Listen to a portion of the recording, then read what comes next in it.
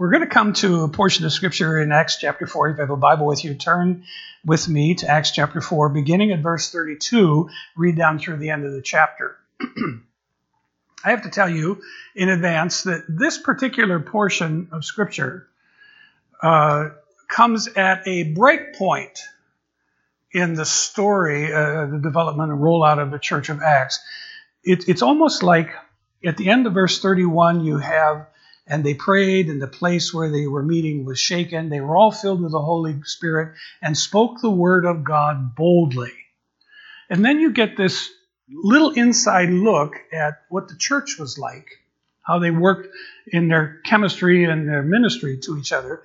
And you don't pick up the story that we end in verse 31 until chapter 5 and verse 12. So if you jump down to 5:12, you'll see the apostles perform many miraculous signs and wonders among the people. And all the believers used to meet together in Solomon's colonnade, and goes on expression. So from 4:32 down to 5:11 is a kind of shift in the picture. It's not so much about the apostolic ministry and witness and that kind of thing. It's kind of like a change of scenery, and you take a look inside the church in terms of how they related to one another. So this morning we're going to look at the heart and soul church. Okay, so begin with me, verse 32. We'll read, then we'll take a look at what made this church tick. All the believers were one in heart and mind. No one claimed that any of his possessions was his own, but they shared everything they had.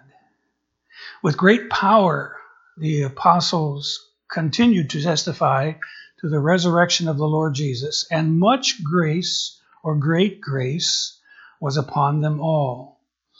There were no needy persons among them, for from time to time, those who owned lands or houses sold them, brought the money from the sales, put it at the apostles' feet, and it was distributed to anyone as he had need. Joseph, a Levite from Cyprus, whom the apostles called Barnabas, which means son of encouragement, sold a field he owned and brought the money and put it at the apostles' feet. That's kind of an interesting window into what the church was doing. As they were growing, you had 1,000, 2,000, 3,000. It seems like it keeps exponentially mushrooming, but they were a body that were connected with each other, and so they exercised good member care one of another. There's increased persecution that's occurring in Acts chapter 4. We've looked at some of that, but there's this little brief interruption to take a look at the life, what the quality of life was like in that early church. And so this morning I want to look at three qualities of a church that I think has authentic heart and soul. Now I realize that NIV translates it heart and mind, but suke is the word. We get our word psychology from that. That's soul, study of the mind or soul. And so it's heart and soul. So you'll probably memorize the sermon title. You hopefully will remember something that was said today other than the sermon title. So let's see where we go. So three qualities. Let's take a look at them. First one, verse 32, it was a church that was selfless.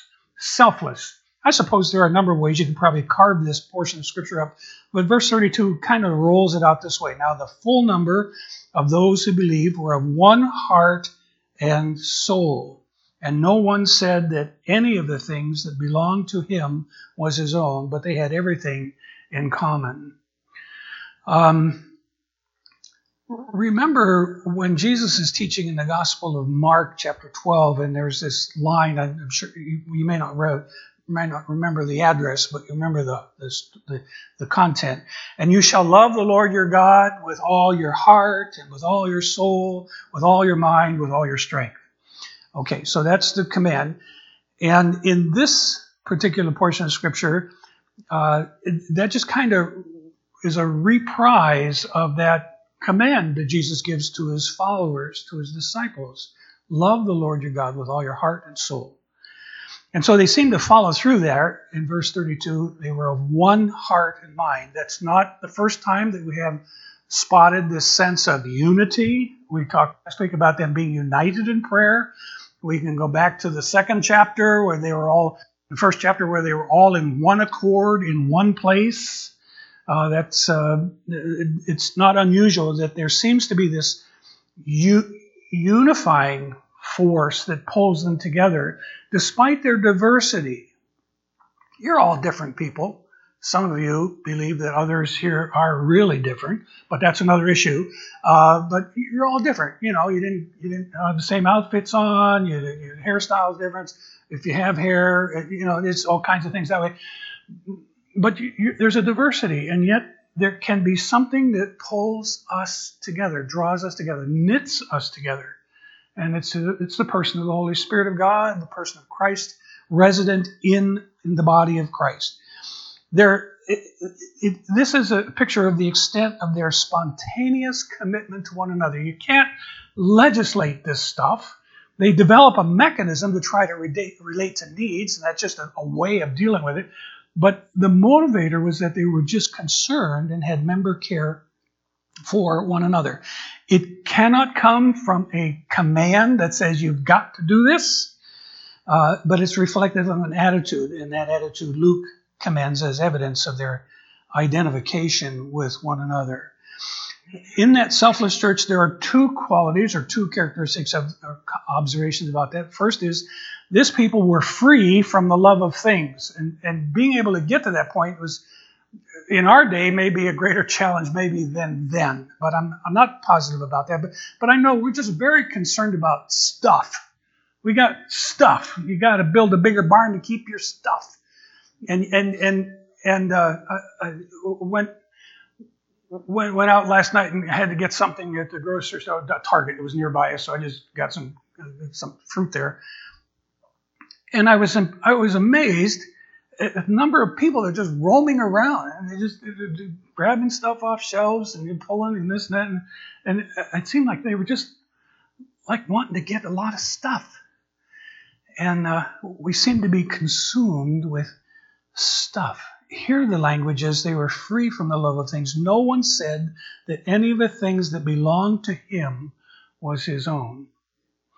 Now, at the very end of the message, I'm going to give a little caveat, a little balancer piece, because this kind of thing operating in any given church where there's this selfless attitude and people are free from the love of things is always a target for the enemy for its misuse or abuse.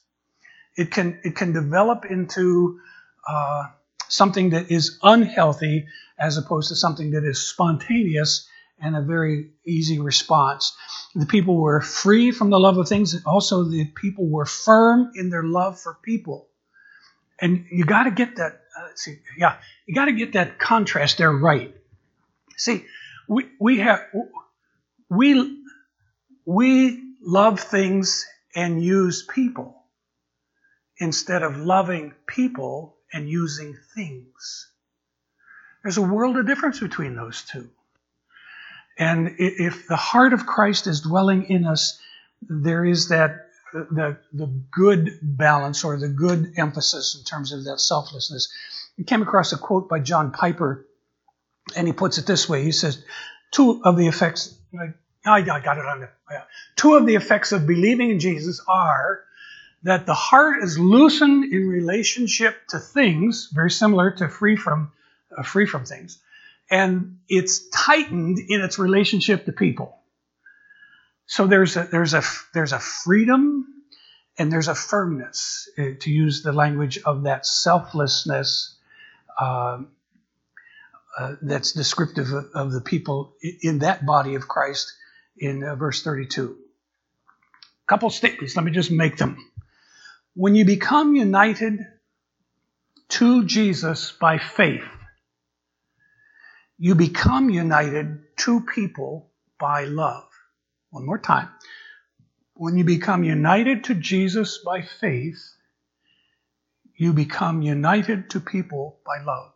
He puts you in relationship to people that aren't your biological brothers or sisters, but suddenly now have become brothers and sisters in Christ. And sometimes there is a love that extends beyond the boundaries of normal relationship to a closeness. Sometimes you may be descriptive of the people who are closer with people here than you may be with your own family, because this has become, in one sense, like an extended family, or for some, maybe their only family, meaningful family, where they can come and find a safe place where there's not somebody there to chop your head off every time you stick your head out of your turtle shell and they come after you. So that there's that union to Jesus by faith that results in united to people by love. Faith in Christ creates a bond of love to people and cuts the bond of love to things. One more piece, one more time. Faith in Christ creates a bond of love to people and cuts the bond of love to things. I don't know what it is about us, and it may be American consumerism. I don't know. We seem like we're never really satisfied. Someone asked one of the Rockefellers early on, pick the richest one you can go back to, and it was probably John D. But anyway, so and asked him the question, how much money is enough? And his response was, just a little bit more. Just a little bit more. There's something inside of us that wants to have just a little bit more. You maybe you work and you're building a fund for retirement. If you are, good for you. I think that's important to work toward. And call it a 401k, a 403b, an IRA, whatever you want to call the instrument kind of thing. But you're looking to put some money in there for a day when the income stream is going to change for you, and you need to have some kind of income stream, or else you're going to be by a dried up brook somewhere and wondering, well, let's see, how did I get here? So planning is good. That's appropriate at that point. But sometimes when we get so focused on those things that we view that more important than the people we have, you can amass a pile of pennies or dollars or nickels or quarters or whatever it may be. You can amass a pile of money but have little connection with people in love, and you become poor people-wise. You may be rich monetarily, but you may be poor people-wise. And the important thing, I think, in the process, of course, is, as the verse talks about, their selflessness. God gives to us the resources to manage, and then we trust Him, continuing dependence upon Him, moving along the way as we go. And that's the purpose of the gifts that God gives to us. They're intended to be used to meet human need, not satisfy human greed. There's a turn of phrase again.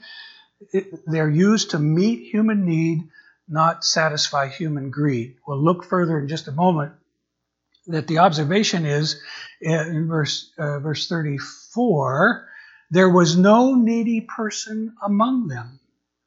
It's just interesting that all the needs were being met. It wasn't an issue of greed. It was a matter of need being met. I remember, I guess I was a young person, and I had somebody tell me, well, this is a good verse that talks about Christian communism. And I thought, well, I don't know, I guess that's, And it's interesting, in the Karl Marx material, he actually quotes from two portions of Scripture that talk about from each according to his ability, to each according to his need. Now, two verses of Scripture he pulls to represent. But I would have to say this is not Christian communism. Let me draw the difference there. Communism says, what's mine is yours, I'll take it. Okay, what's mine is yours, I'll take it. The picture here is better used. I'll use another Greek word that describes the people in the community. It's called koinonia. It's just it talks about association or fellowship. So that's a good Greek word. But koinonia takes a little different approach. It says, what is mine is yours, I'll share it. So it's not a matter of taking, it's a matter of sharing. And that's all very much at the heart of this selfless body of Christ. And that's a good quality. That's at the heart and soul of this church in Acts chapter 4. We have to determine whether it's going to be at the heart and soul of City Light Church. How do we view the things and the people? Are we free from the love of things? Are we firm in our love for people? That's one of the qualities of this church. The second quality is this one. And I can't remember where we put the picture with the big auditorium filled with people. You know, kind of. It's around somewhere. We'll probably run across it if I did. See, I don't remember always what I put up there, you know. And when I get it and I turn it over to my lovely wife, and she just does her magic and makes things come in and go out and zoom and all that stuff, you know. So I remember that there was a real neat picture in there somewhere, but we'll find it. So I'm not looking at it. Oh, here we. Okay, there we is. It was a lead title. You think, man, I would like to be in a church that's big. You know, different than 50 people, 40 people, 20 people, whatever. This is a whole herd of people.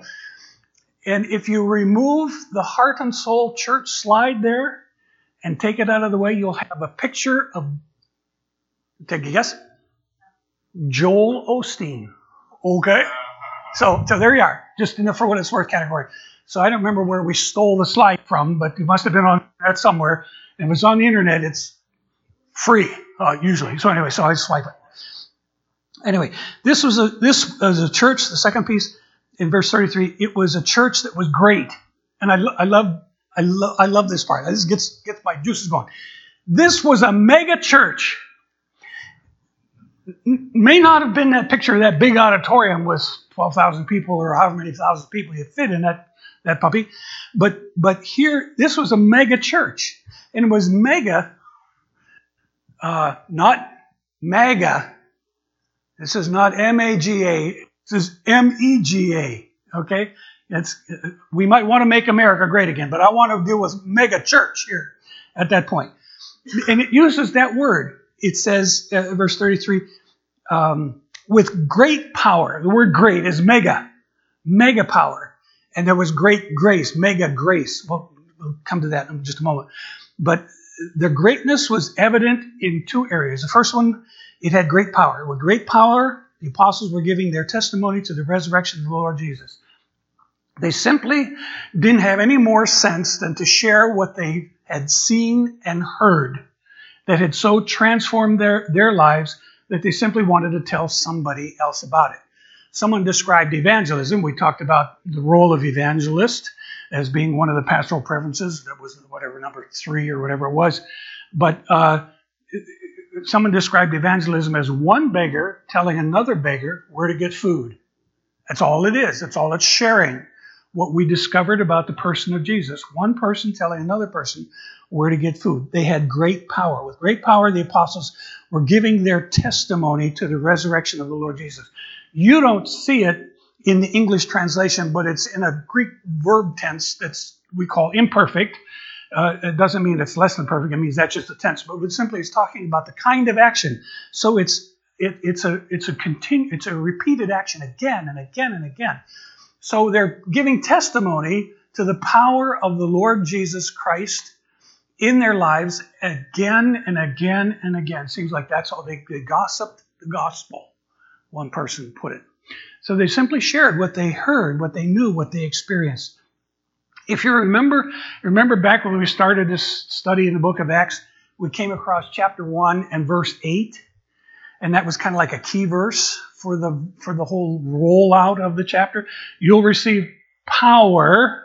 There's mega power again. We'll receive power when the Holy Spirit comes upon you. Will be my witnesses. Jerusalem, Judea, Samaria, outermost part of the earth. It just kind of rolls out the scope of Acts, the book of Acts. So it's a reminder there of Acts 1:8 that's being lived out. There was great power. The power comes from the person of the Holy Spirit indwelling each one, you, me, as we share what we have discovered about this life in Jesus Christ, unafraid, unashamed. We talked about the courage of the disciples last week, but they simply shared what they knew. It had great power and it had great grace as well. I know when we hear the word grace, we think of, okay, that's a religious word, and someone does the acronym God's riches at Christ's expense, and we develop that as a theological formula or definition for what grace is. I'm not so much focusing in on that piece as much as it is the way that these people live. They are graceful people. They are grace-filled people. And great grace was upon them all.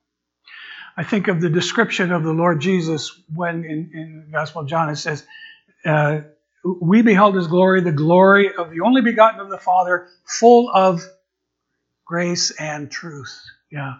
So Jesus is grace-filled, and certainly that helps in terms of us being able to be grace-filled people. If someone were to use a word to describe you, would they describe you as a gracious person? Talk to me for a minute. Talk to me for a minute here. Okay, so come on, here. Eyes to the front. Okay. Okay. So when you think of a graceful person, what words come to your mind? Give me some other words for graceful. Humble, humility is a part. Huh? What?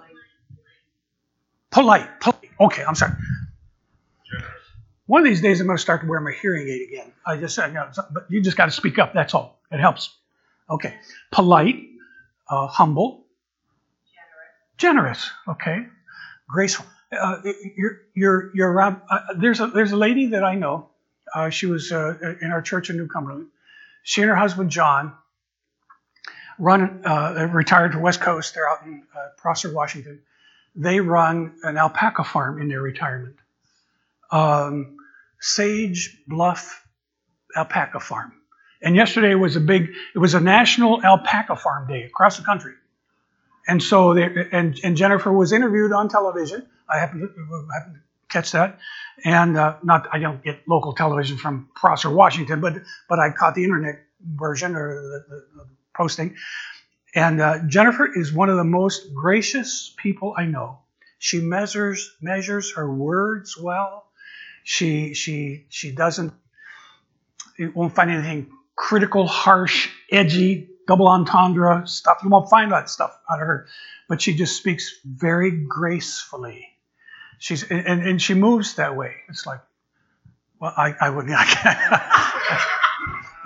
It's not like that. It's like, but it's full of grace. There's a gracefulness about her, and it's a function of the presence of the Lord Jesus Christ in you and in me, so that we are gracious. It's interesting how the scriptures talk about as you speak, let your speech minister grace to the hearer. Minister grace to the hearer. So you take an Old Testament verse in the Proverbs, and it says, Lord, set a watch about my lips so that I might minister grace. So before you blow off or blow up or hammer on somebody, say, Lord, may my words be gracious. One person put it this way, Lord, may the words of my mouth be sweet, because one day I may have to eat them. Okay? Filled with grace. This people were filled with grace. And it's interesting that you've got the two mega pieces here, power and grace. What a great verse that is. And it sets these two words, power and grace, kind of like bookends to life. The apostles living in between power and grace, saying, my life is an open book. Look at it. What you see is what you get. This is all about Jesus and these two supernatural bookends that are there for our benefit. The church was a selfless church, and it was a great church. we sometimes don't understand what the greatness of a church is about. It in many cases doesn't have to be a function of size. Gratefully, doesn't have to be that size issue, because even if I have no idea what the future of City Light would be. I have prayers that God would just move among you, and He would add to the church and grow the church and become an impacting presence in a community for the greater glory of God. I don't know if that's where it's all going to roll out. I would hope and pray to that end. But even if this was as good as it gets, I don't know. But even if this was as good as it gets, at very least you have a house church here. At very least you have a community of people who can walk together, talk together, live together in relationship, and be free to serve and love people, and free from things, firm toward people. Finally, it was a church that was responsive, verses 34 through 37. Two things. One, they were responsive to the need. There was the description in verse 34 says there was not a needy person among them, for as many as were owners of lands or houses sold them, brought the proceeds of what was sold, laid it at the apostles' feet, and it was distributed to each as any had need. Notice, not as any had greed. Big difference. Big difference. What are the basic needs? Well, we talk about food, shelter, clothing, those kinds of things. Those are basic necessities. The scriptures address that issue, I'll get to that in just a moment. But there was no needy person. That doesn't mean that there weren't people that had need. It meant that there were people whose needs were being met. So they were no longer needy. Through the generosity of the people of God, they held loosely onto the things that they had. Now, there's a caveat. I told you that it's coming. I'm going to get there, because we've got to balance this thing. Because if we start just pulling out money and throwing it away, say, here, you need this, you need this. Eventually, we may have a bunch of people sitting in the ditch saying, I wonder who's going to provide now. Because we're not, we don't have printing presses in our basement. Do you have a printing press in your basement? No, okay. I don't. We're not cranking out $100 bills or $50 bills or whatever. Because you may have a heart that's big and you want to share with other people, but you may lack the resource to do that. But you do what you can, and you learn to live with an open hand, not a closed fist. That's that firmness and freedom juxtaposition that we live with. There's a wonderful verse in the book of Proverbs, and I only wrote down part of it. And I tell you, I don't do this very often, but I'm going to take a detour. Proverbs chapter 30, verse 8. Maybe I can find it real quickly. I think I can. Okay. Proverbs 30, verse 8 says this. Keep falsehood and lies far from me. I love this part. Give me neither poverty nor riches, but give me only my daily bread. Otherwise, I may have too much and disown you and say, who is the Lord? Or I may become poor and steal and so dishonor the name of my God. Proverbs 30, verses 8 and 9. That's a wonderful portion of Scripture that puts the balance in things in terms of how we approach the material stuff that God entrusts to us. Not everybody makes the same. I mean, some people, both a husband and wife are employed. If you have chosen to not have your wife working outside the house, or the husband is not working outside the house, I have to give equal time in terms of the models these days. But the point is that not everybody is making the same dollar amount up here, and so some will have more pennies to work with than others. But we are all managers of what God has entrusted to us. Whatever we choose to live by our convictions or values, we go by that point, and He entrusts us to be managers, stewards of what He gives to us.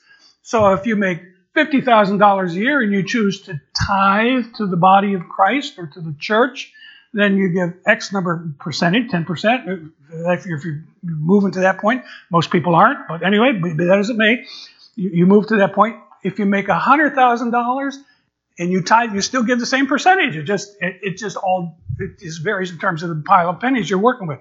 But the point is simply this: how are you handling the resources that God has given to you? They were responsive to the need.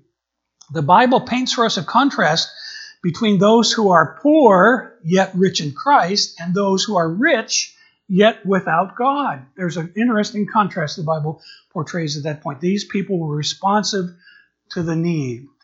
And they did it not because they came up with a church bylaw that said, or it wasn't in the governing documents, unless it was simply in a document of the heart of God that prompted the people to do what they did.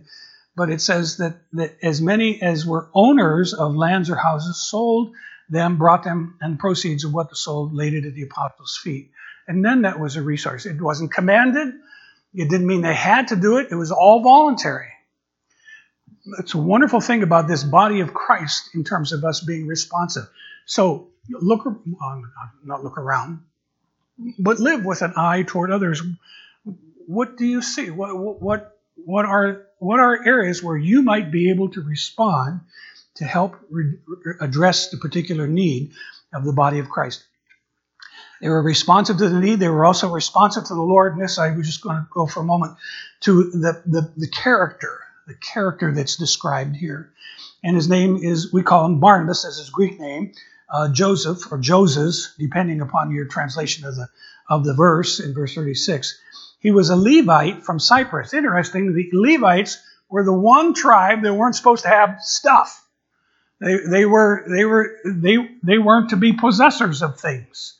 God was going to take care of them, and the community of faith took care of them, so they didn't have to worry about lands and all the properties and all kind of stuff. That was part of it. Now, it's interesting that apparently Joseph didn't get the memo because he had some stuff. Okay? So, but be that as it may, he held onto that stuff loosely. And when God prompted him to do something about that, to respond to the need, it made all the difference. So the scriptures say he sold a field that belonged to him, brought the money, laid it at the apostles' feet. It's not the first time that phrase is used. I think it's intended, there's nothing magical about the apostles' feet. You know, their sandals go on one shoe at a time, or whatever it may be. There's nothing magical about it.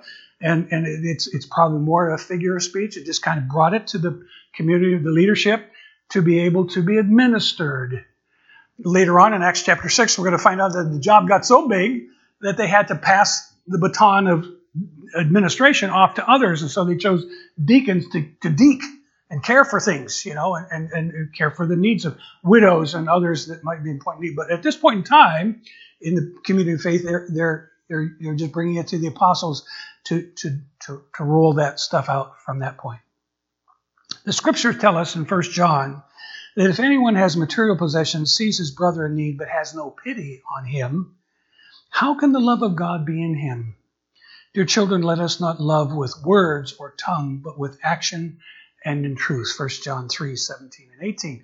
And that's a motto by which, or the model by which we need to live. You've got to be aware of the needs of people in the body of Christ you're in. You've got to be sensitive to that need. I can't legislate that.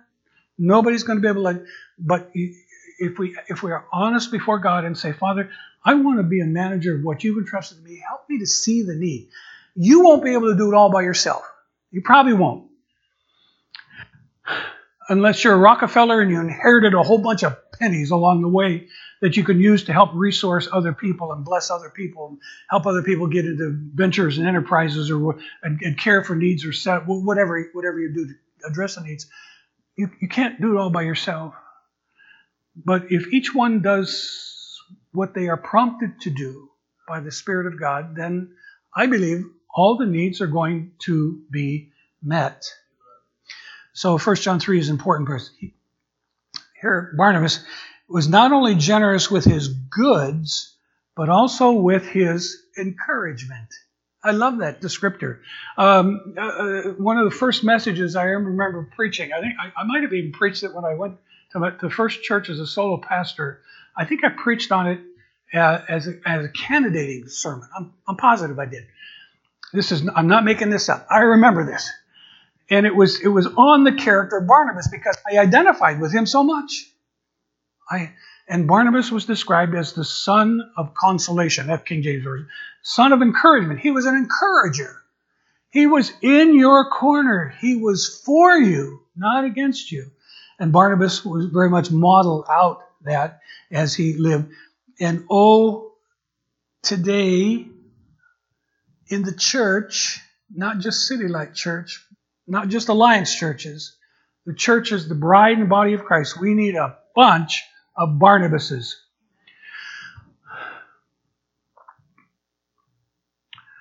Do you remember back to the song Home, Home on the Range, where the deer and the antelope play, where seldom is heard a discouraging word, and the skies are not cloudy all day? I'm wondering if the church is missing some of that Home on the Range stuff, where they're having more discouraging words than encouraging words.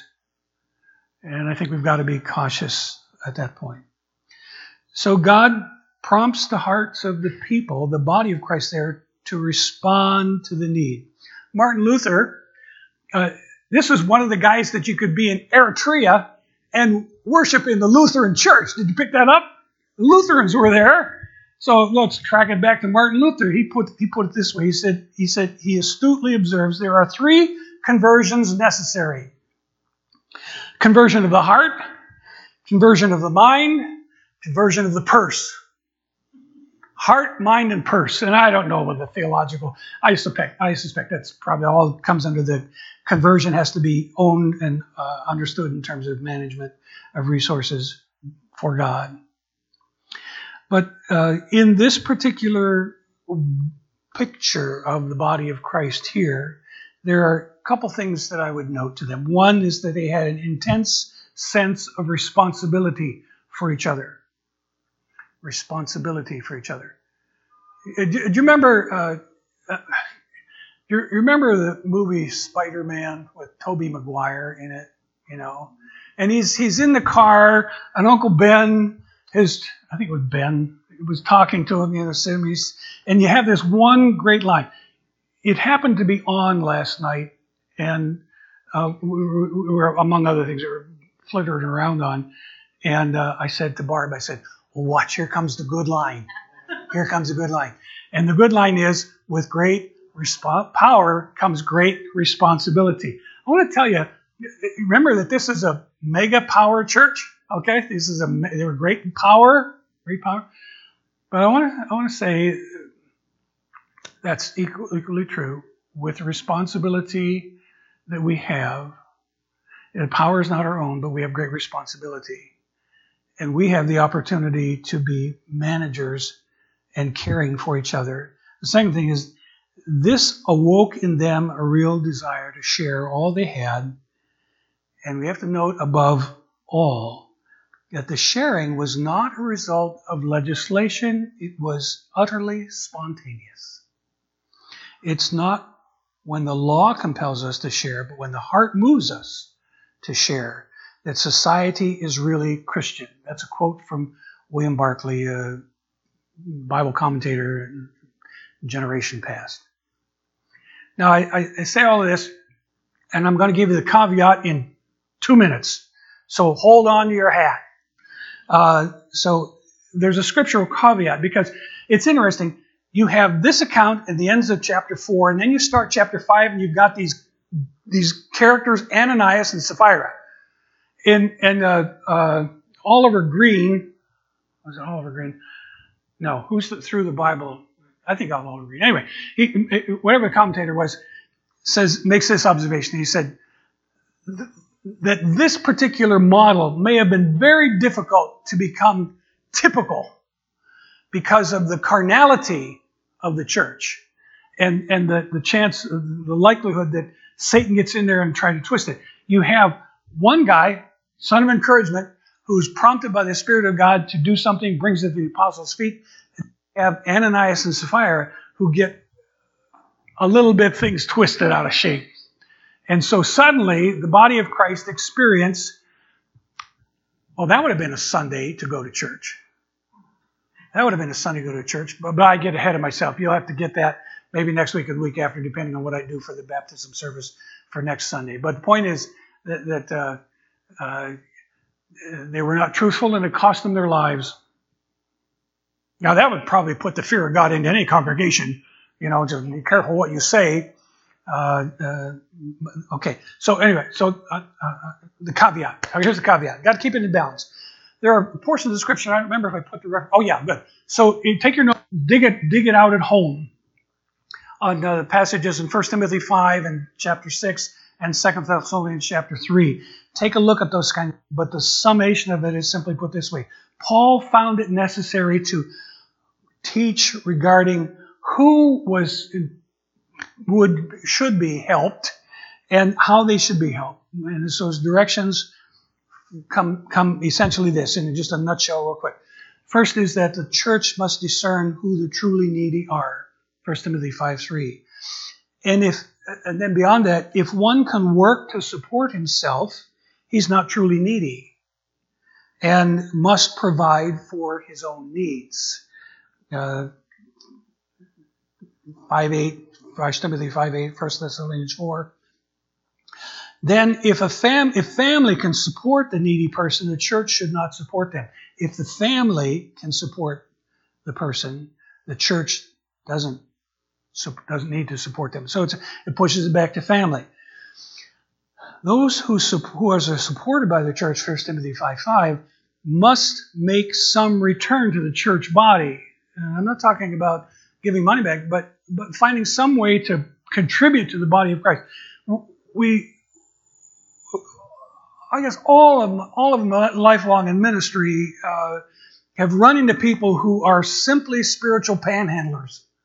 They're just freeloaders at times.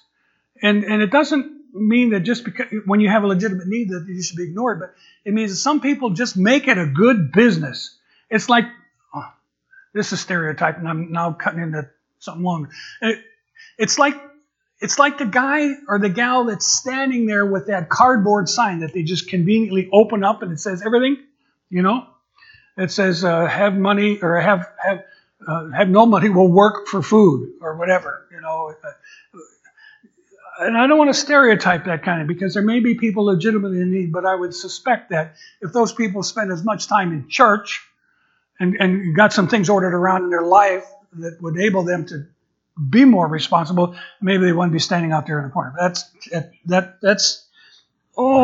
just a ledge. I don't want to leave it out there, but I've got to come back. So those who are supported by the church must make some return. In other words, pouring back in, giving back in, building up into the body of Christ. And it's right for the church to examine the moral conduct before giving support. 1 Timothy 5, verse 9 to 13. And I realize that this 1 Timothy passage especially is dealing with widows and determining who are legitimate widows. Widows in need is the language of the scripture. So there's a call to how are they living? How are they living? And you'll have to dig that out.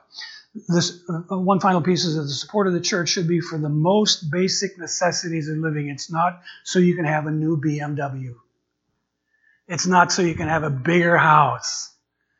It's that the basic needs are met. And I think that's where the body of Christ comes together. So here we are. City Light Church.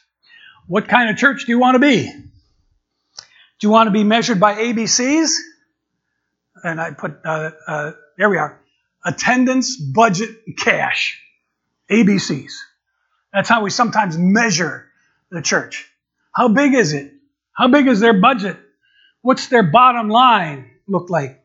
Do you want to be measured by that? Or is there another metric more akin to the selfless, responsive, great church we find here in Acts 4? And I would simply say the choice is yours today. It all comes back to you and to me.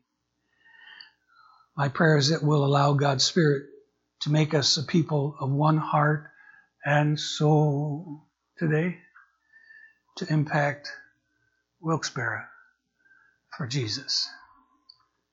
That's my prayer. Let's pause together for prayer. I've gone a couple minutes over.